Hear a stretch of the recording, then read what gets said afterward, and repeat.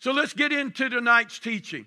Man, I've enjoyed this. I hope that you're receiving from the Lord as we're talking about Jesus is. You know, there's many things that we could say Jesus is. I could say He's my salvation. Somebody might say He is my healer. Somebody else would say that He's my strength.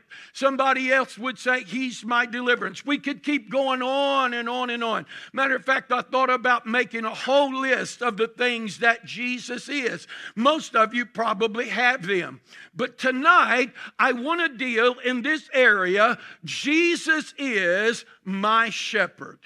Jesus is my shepherd. And we're going to be looking at a couple of different passages of Scripture from John chapter 10 and also from Psalms 23, the passage of the book of Psalms that I know that you are very, very familiar with.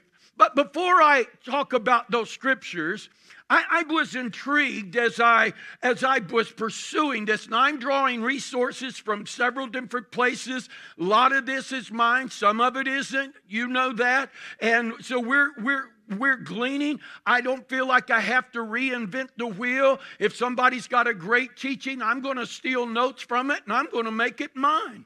And that's how we do a lot of times.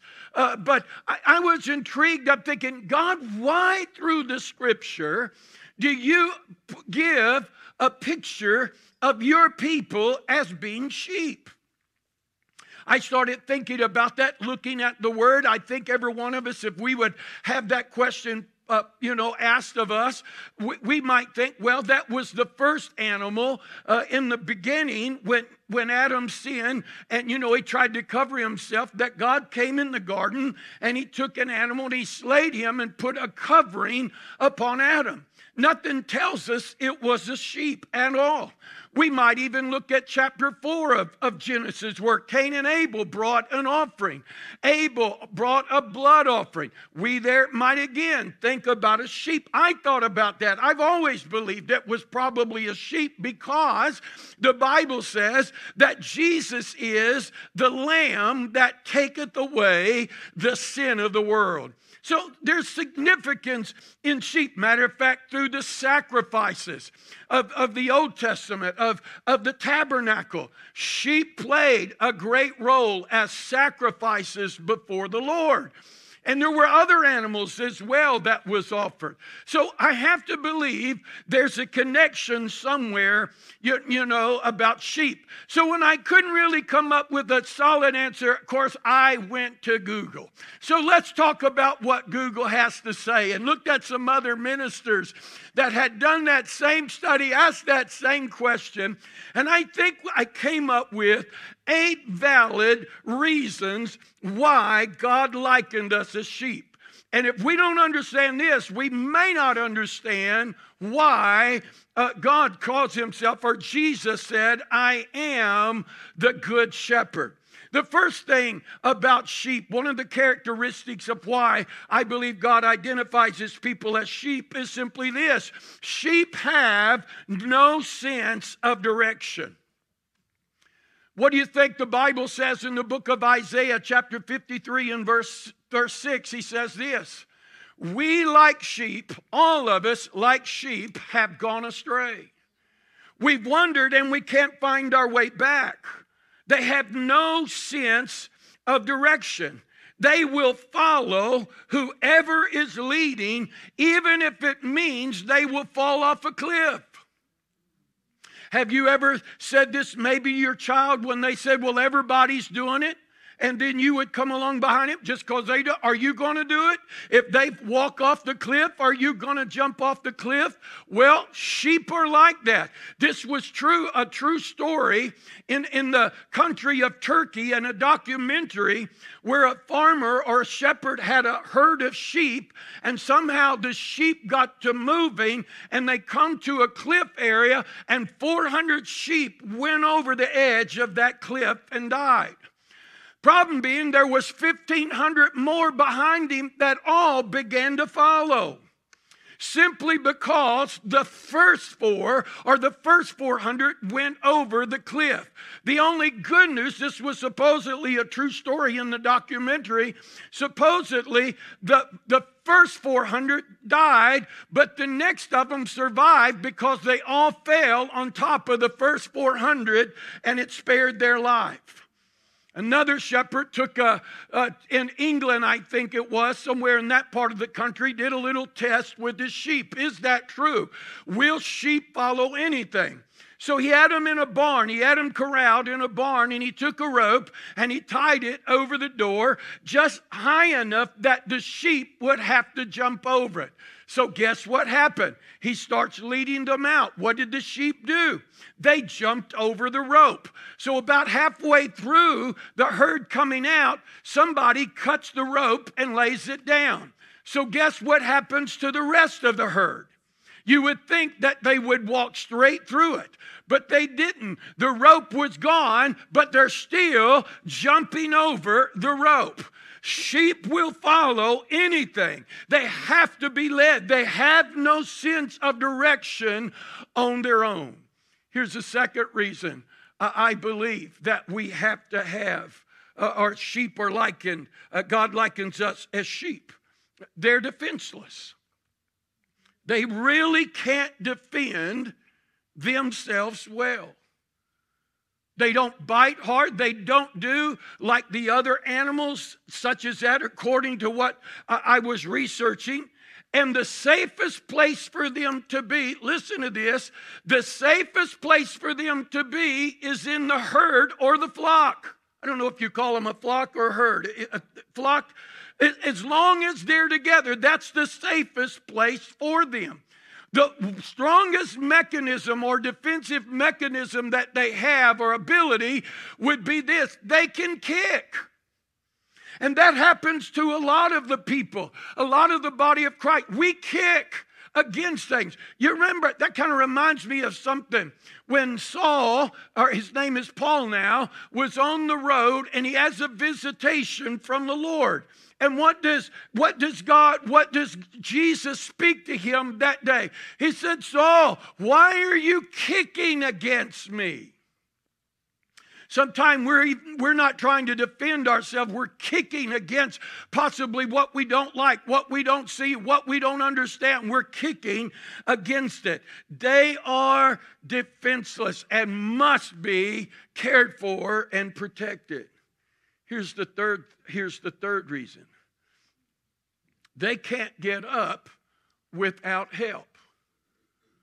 Now, he's not talking about them just squatting down. You know, we'll read in a moment out of the book of Psalms 23, verse 1 or 2. It says this: He maketh me lie down in green pastures.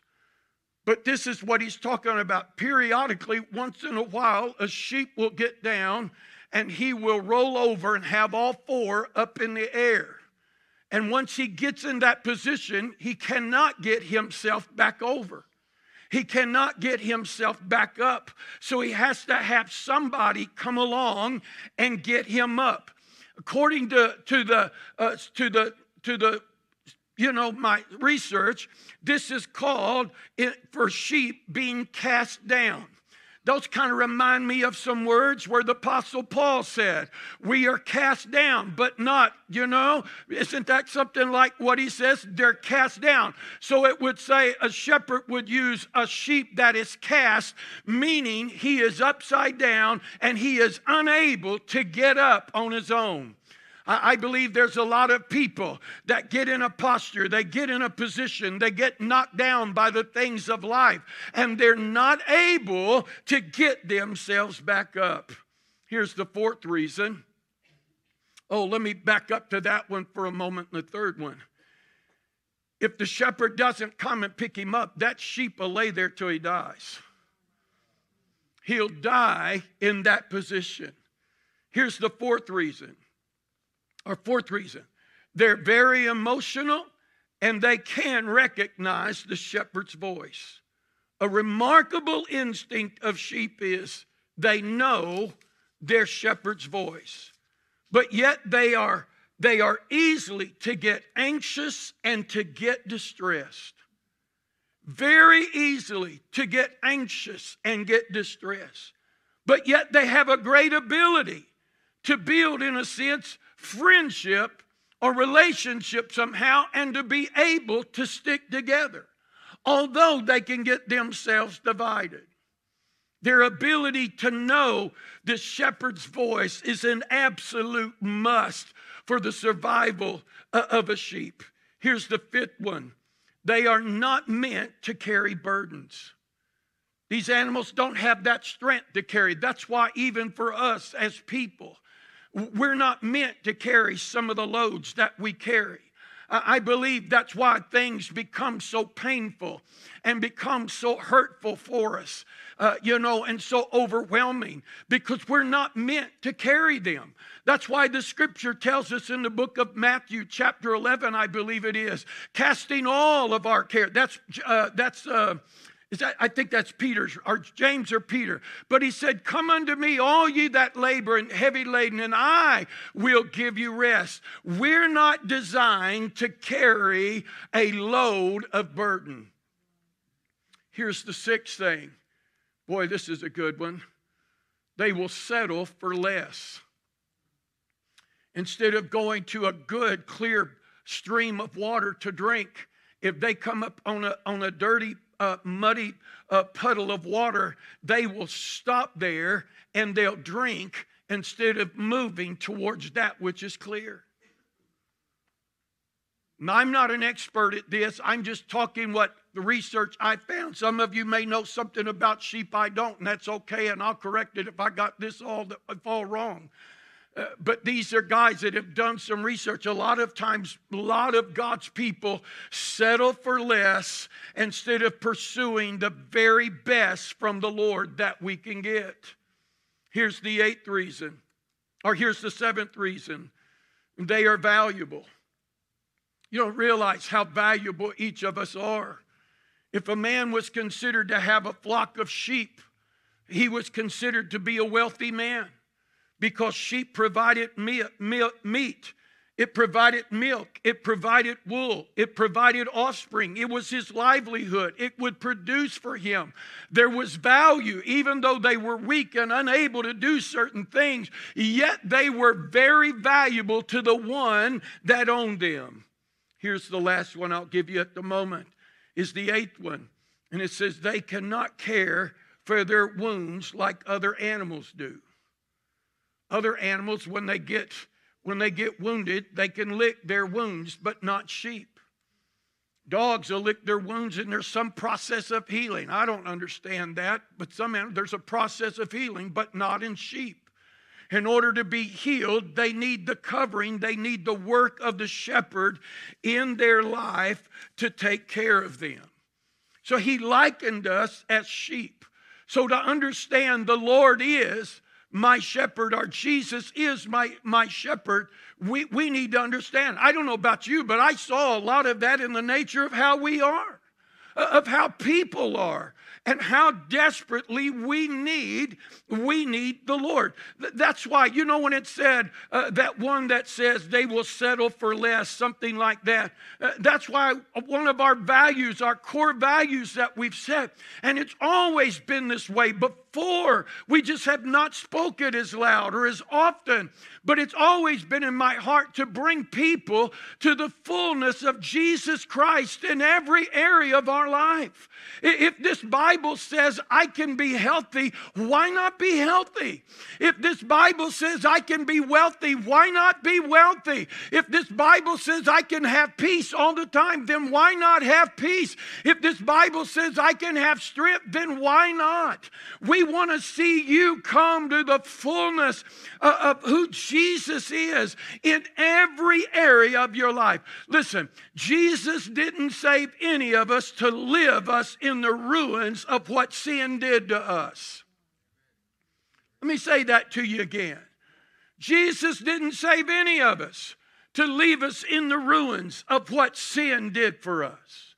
I believe that's why at one point he says to one man at the pool of Bethesda, when he speaks to him, he said, now take up your bed and get out of here. Go and sin no more, lest a greater than that comes upon you. Because God saves us. Here's what happens to a lot of us, a lot of people. God saves us and we stay in the same bed of affliction, even though I'm on my way to heaven now. God didn't save you to leave you there. He saved you to transform your life.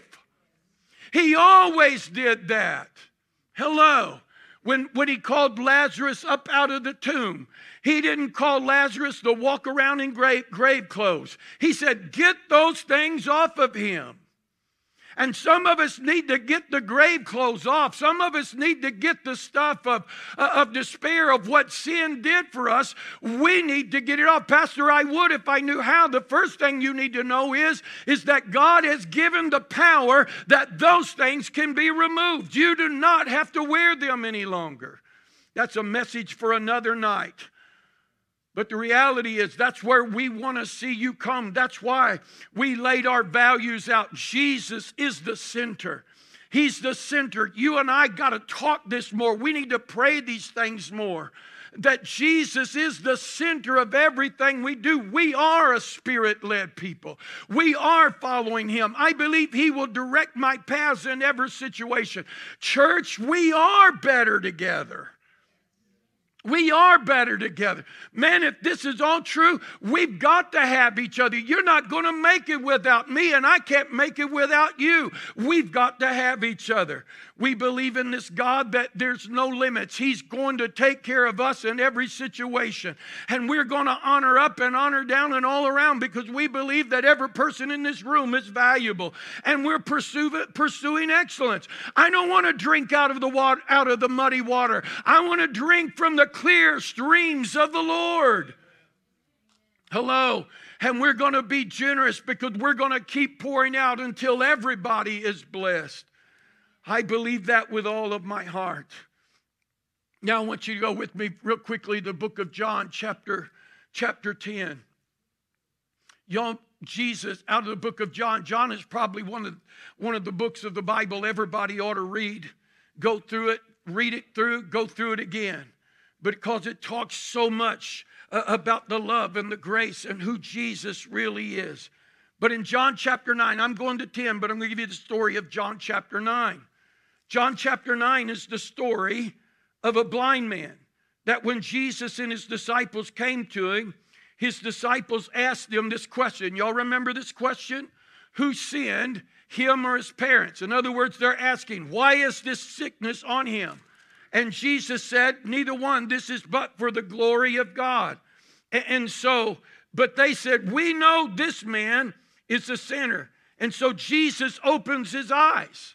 Jesus opened his eyes. They were actually talking about Jesus at that moment. Jesus opened the man's eyes. You remember he took mud, he spat in the ground, put mud, put on his eyes, and then he said, go wash in the pool of Siloam, which means sent. And when he went and washed, he was made whole.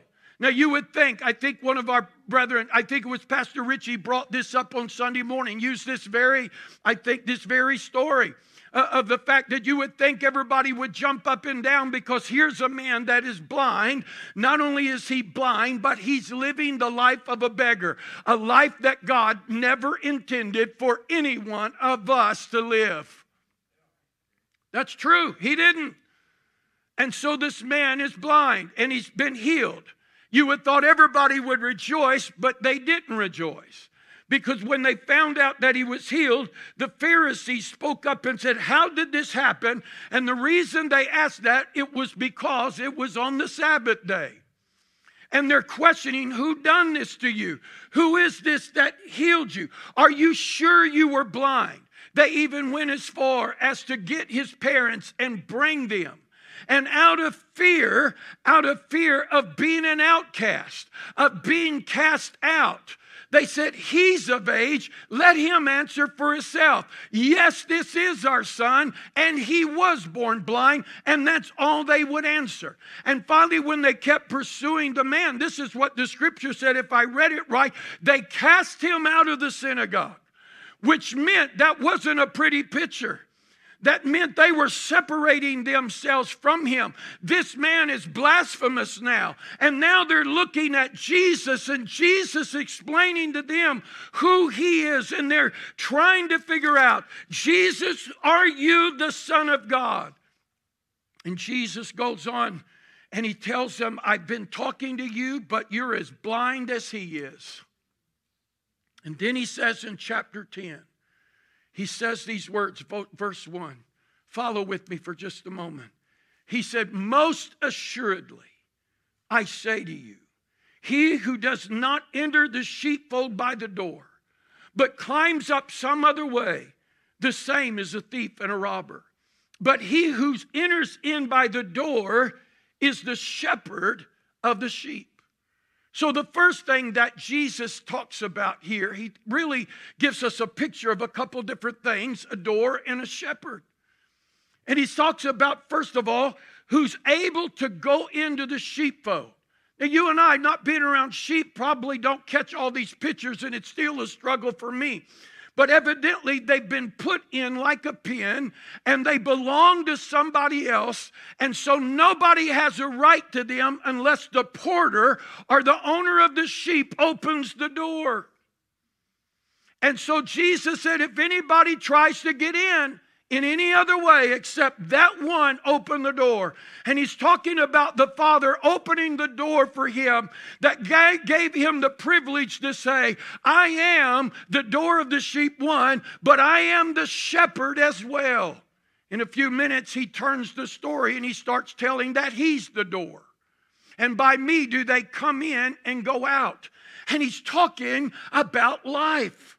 He's talking about them being able to live and be protected and have what they have need of and to be able to live the life. And he said, unless somebody comes up any other way, they are as thieves and robbers. That's why he said in John 10:10, the thief cometh not, but to steal, to kill, and destroy. But I am come that you might have life and have it more abundantly. Notice what he said. I didn't come just to give you life. I've come to give you abundant life beyond what you could imagine. Most assuredly. Remember, he's speaking to these Pharisees because they're the thieves and the robbers.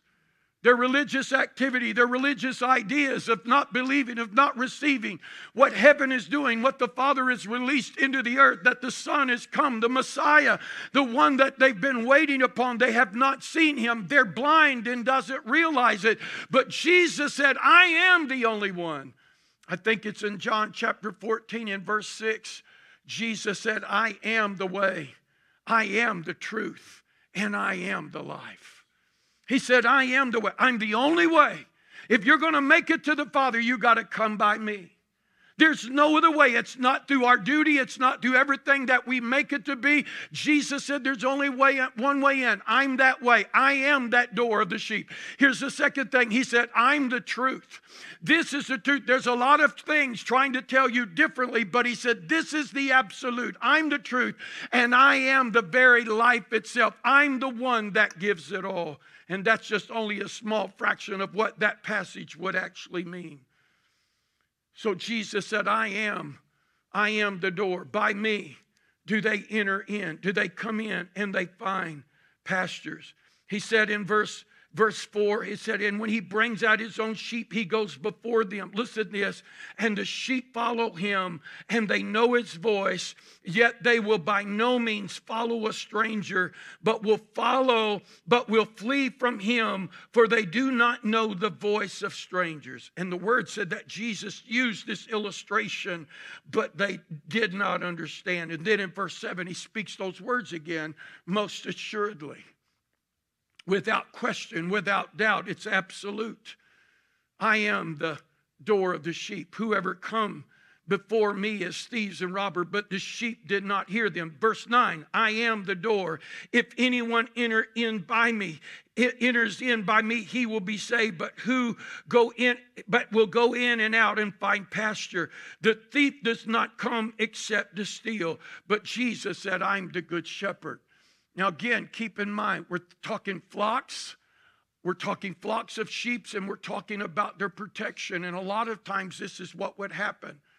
In the evening time, they would bring those sheep out of the field and kind of pen them, put them in a pen. And a lot of times those pens were nothing more than piled up rocks. If you go into that part of the world, especially where we've been in England and Wales, you'll find a lot of the fields are marked off by rocks that they picked up and stacked up. That's what we would put barbed wire and everything. They used rocks. But this is what the shepherd would do when he said, I'm the door.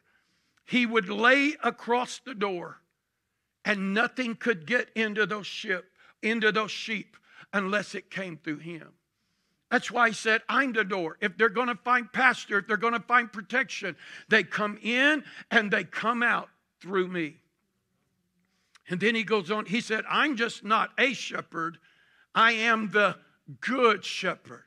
I go above and beyond. What makes him good? Because he said, I'll lay down my life for the sheep. But then he turns around and he talks about a hireling. Now, evidently, there were people that were watching the sheep. And he talked about a hireling. And he said, this is what a hireling does. Yeah, he's there with the sheep. But when trouble comes, when the wolf comes to destroy the sheep, instead of defending the sheep and trying to protect them, he flees. He goes away and he leaves the sheep uncovered, unprotected. But again, he said, I'm the good shepherd and I know my sheep. I give my life for my sheep. Verse 16, there's too much here for me to go through. I want to get into Psalms 23 real quick. He said, and other sheep, he said, I'm the good shepherd. Verse 14, and I know my sheep and I'm known by my own. Boy, that's a good point right there. I know my sheep. Not only does he know them, I found this out through this research, that most shepherds name their sheep like you would name your pet. They knew their sheep. It's interesting if you go into that part of the world, what it says, it talked about, to understand this again, you might go into a field where there may be 3 or 4 herds of sheep and several different shepherds. So the day would come, or the time of day when he needed to go back and take them and corral them for the evening, he would make a sound of some kind. He may whistle. He may, hey, just, hey. And all of his sheep would follow his voice. One of the other sheep could shout that same voice. They wouldn't follow, but the sheep that belonged to them would follow his voice. He said, I know my sheep and I am known of mine. How important it is for us to know, as the shepherd, he knows everything about you. He knows your weakness. That's why Isaiah said, I think it's around Isaiah, maybe around chapter 40, 41, somewhere thereabouts. He said, he knows our name. He knows us so distinctly and so greatly. Now let's turn to Psalms 23. Are you okay? I hope you're receiving something. Psalms 23, you know this passage real well. I found it interesting. I was trying to find some of it and I couldn't find it, but I remember right after the first of the year, I don't know how many Facebook posts from I don't know how many different ministries that this was posted was Psalms 23. And it walked through a breakdown of what each one of those meant. I couldn't find that, so we're going a different route. It's okay. All of it was good. But I thought, Lord, okay, you're trying to tell your church something that you are going to take care of them. You know this passage real well. I don't think I have to read it to you, but I will, just for the sake of it. The Lord is my shepherd. I shall not want. He makes me to lie down in green pastures. He leads me beside the still waters. He restores my soul. He leads me in paths of righteousness for his name's sake. And yea, though I walk through the valley of the shadow of death, I will fear no evil. for thou art with me. Your rod and your staff, they comfort me. You prepare a table before me in the presence of my enemies. You anoint my head with oil. My cup runs over. Surely goodness and mercy shall follow me all the days of my life, and I will dwell in the house of the Lord, or the presence of the Lord, forever. Three things here I want to bring through Psalms 23. Three keys that I want to give to you. The first thing that he says, he provides what we need. First thing that he said, I will provide. The Lord is my shepherd. I shall not want. He provides what we need. Now, in one sense, I believe that's everything. I don't think that there's anything that he can't provide for us. He knows what we have need of. But I believe there are three distinct things that we're going to use as subtitles under that, found in the first three verses, or the next two verses. The first one is this: he makes me lie down in green pastures. Notice that word. He makes me. He brings me to a place and makes me lie down in green pastures. There's a thing that you need that you may not realize it, but you need rest. He makes us come. He brings, one of the great needs that we have is rest. I'm not talking about laying down and taking a nap. I'm talking about resting from the toil and all the stuff that is pressing on in life. He makes me to lie down in green pastures. In other words, he brings me to a place of contentment and peace. I'm not worried. I'm not anxious. I'm not in distress about all this. But as my shepherd, he will give me an assurance that I can rest, and he will provide whatever I have need of. Listen, I believe, I heard one of the ministers, I'll take this from him, that talked about what we needed in this passage was how important that we need one another, but we need to come collectively into the house of God to a worship service and be fed the word. Because in that place, in the place of worship, he calms us. At the place of the word, he feeds us. Well, Pastor, sometimes you need to come in. Well, Pastor, you know, there's a lot said about worship, and I love to worship. You know that. But you remember when Saul was distressed? You remember when an evil spirit came upon King Saul, the first thing he said, bring me a minstrel. Get me somebody that can worship. Because the moment it did, it began to bring calm to his life. I want to say to all my friends that are still staying at home, I'm not throwing a rock at you, but I'm telling you, you're missing out in something by not being in the presence of God. And sometimes you may be overwhelmed. And I've learned this even sometimes in prayer. I've had people come, Pastor, shut up. Just shut up. Don't say a word. Just receive. Sometimes when you're weary, you're bound up and everything is coming. You just need to get in a posture. Lord, I'm here to receive. And let the worship of others, let the worship of what's coming off of this platform, let it be a cleansing factor to your soul. Let it be a calming to what you need. And then the Word of God. I love what our brother David Parrish said the other day. Or Richie Clendenin. Said from Dr. Parrish, I remember the years he talked about the revivals at Christian Fellowship. I went to several of those meetings when Holy Ghost was being poured out and things were happening. So many people were being filled with the Spirit. Y'all have to know, I know many of y'all don't know who I'm talking about, but you know David Parrish and Brother Parrish, and they were both scholarly men. David is the son, and he's kind of a heavy guy, say it like that. Great guy, a real brain. He's the guy that wears the pins in his pocket up here and all of that. And it would be so funny that David would get so drunk in the Holy Ghost, he'd be on the platform and roll down the steps. And he would lay at the bottom and just laugh and get up and crawl to the top and do it again. But I can't explain that. And I mean, people were experiencing God in ways that they had never experienced before. But Dr. Parrish understood one thing. He said to them, and you heard Brother Richie say that the other morning, you guys can run, you can dance, you can shout, you can roll on the floor. But he said, when you're done, I'm going to preach to you for 45 minutes and bring the word. Because he realized what was going to get them through every situation.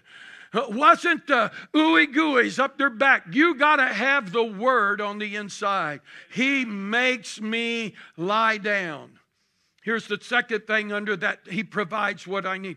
He provides restoration for my soul. He knows how to restore. He knows how to put me back, get my emotions back in track. Remember, sheep are easily anxious and distressed. He restores my soul if you will let him. He will restore our soul, our mind, our will, and emotions. And here's the third thing under that. He leads me in righteousness. In other words, he leads me in the right way to go. He'll never lead me wrong. He'll never lead me out of his will or out of his plan. And notice something. He doesn't drive, he leads. If you're feeling driven, you've got a problem.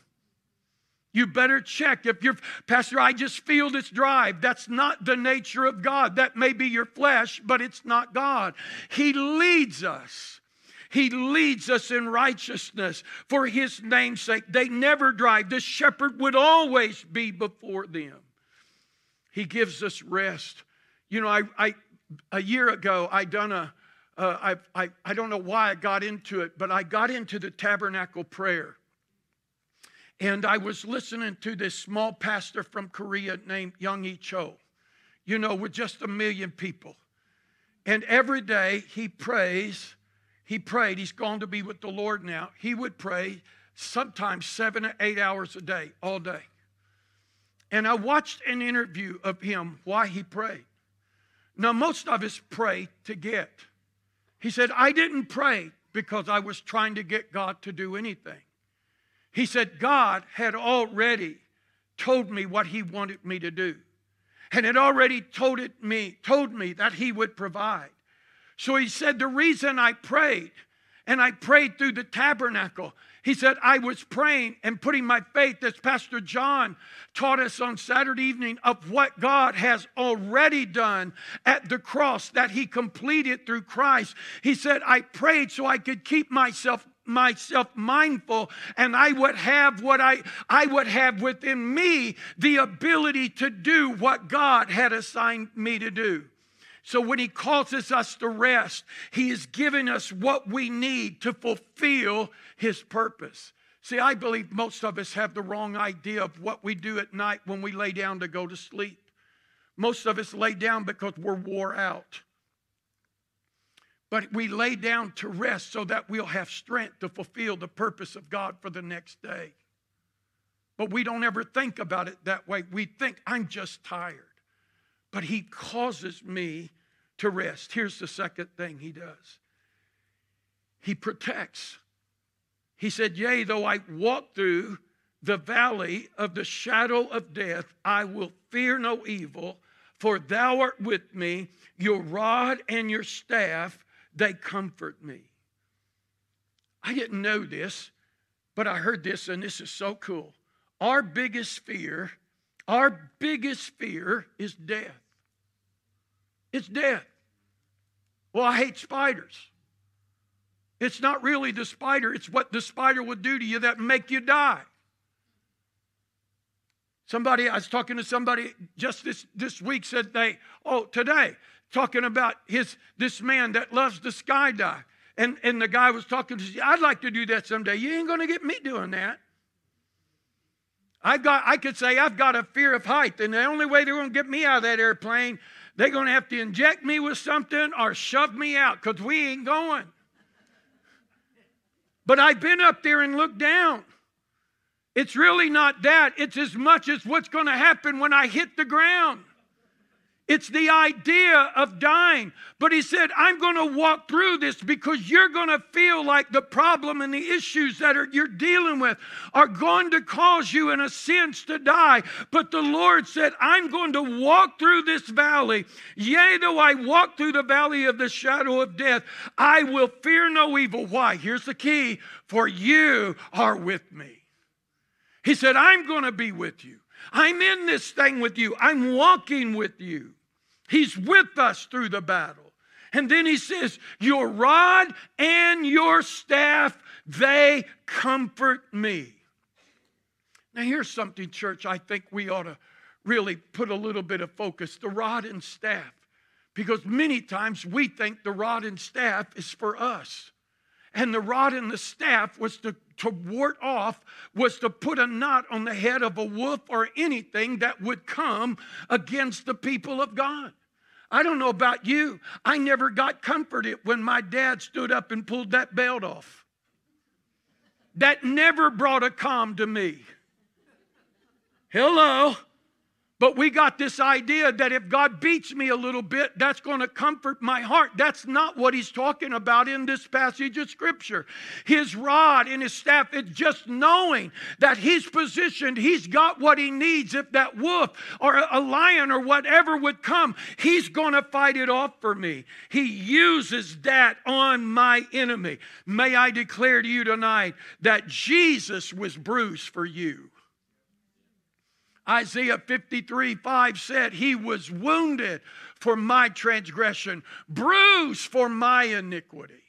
So Jesus has taken my beating.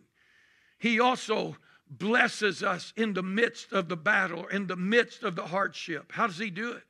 He prepares a table before us in the presence of our enemies. Notice, he said, I'm going to set you down and feed you and your enemy all around you. Note this, that sometimes God calms the storm, and sometimes God lets the storm alone and he calms you down in the midst of it. Hello, storm's still there, but everything's going to be okay. He calms you down. He prepares a table for you in the presence of your enemy. And then he refreshes us in the middle of the battle. He anoints our head with oil. My cup runs over. He anoints my head with oil. My cup runneth over. The oil speaks of the anointing. It speaks of refreshing. And the cup speaks that he strengthens me in the midst of that dark time that I'm walking through. He knows how to protect me. You and I have to understand we're just conduits to everything that God wants to do. He brings it into the earth through some of us. Here's the last thing, and I'll land my jet with this tonight. He makes us promises. And he says this, surely goodness and mercy shall follow me all the days of my life. You realize that's a promise? Goodness and mercy. Well, Pastor, I don't see it. Whether you see it or not, it's there. It's a promise of God. It's a promise of the Lord. He promises that goodness and mercy will follow us all the days of our life. Not only does he promise us goodness and mercy, but he promises eternal life. In the book of 1 John chapter 2 and verse 25, he said, this is the promise he has promised us, eternal life. And that word follow actually means it's chasing me down. Goodness and mercy, God's, that can only come from him, is chasing me down on a daily basis. I believe these are things that we need to profess. I was in here praying early yesterday. And I do this pray more, but I do this kind of prayer periodically that I came in. And I just kind of felt, Miss Judy, I walked through all of the generational stuff again against my family, things that have been spoken. I said, God, those bad things that have been spoken against my family, against me. And I went on to say this, Lord, even the stuff coming out of my mouth.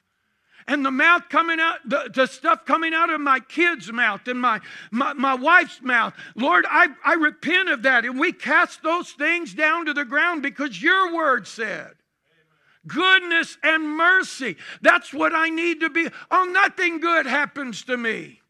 Sorry, you're not talking like a child of God, listening to a shepherd. Because the shepherd, I said, I have promised you good. Remember, he said, I gave my life for you. I gave my life. Listen, friend, he didn't give his life for you to be overtaken. He gave his life for you to be brought into all of the blessings and the goodness and all of the mercy that heaven can afford. I want to close with this last verse out of Ezekiel. Verse 34 and verse 11.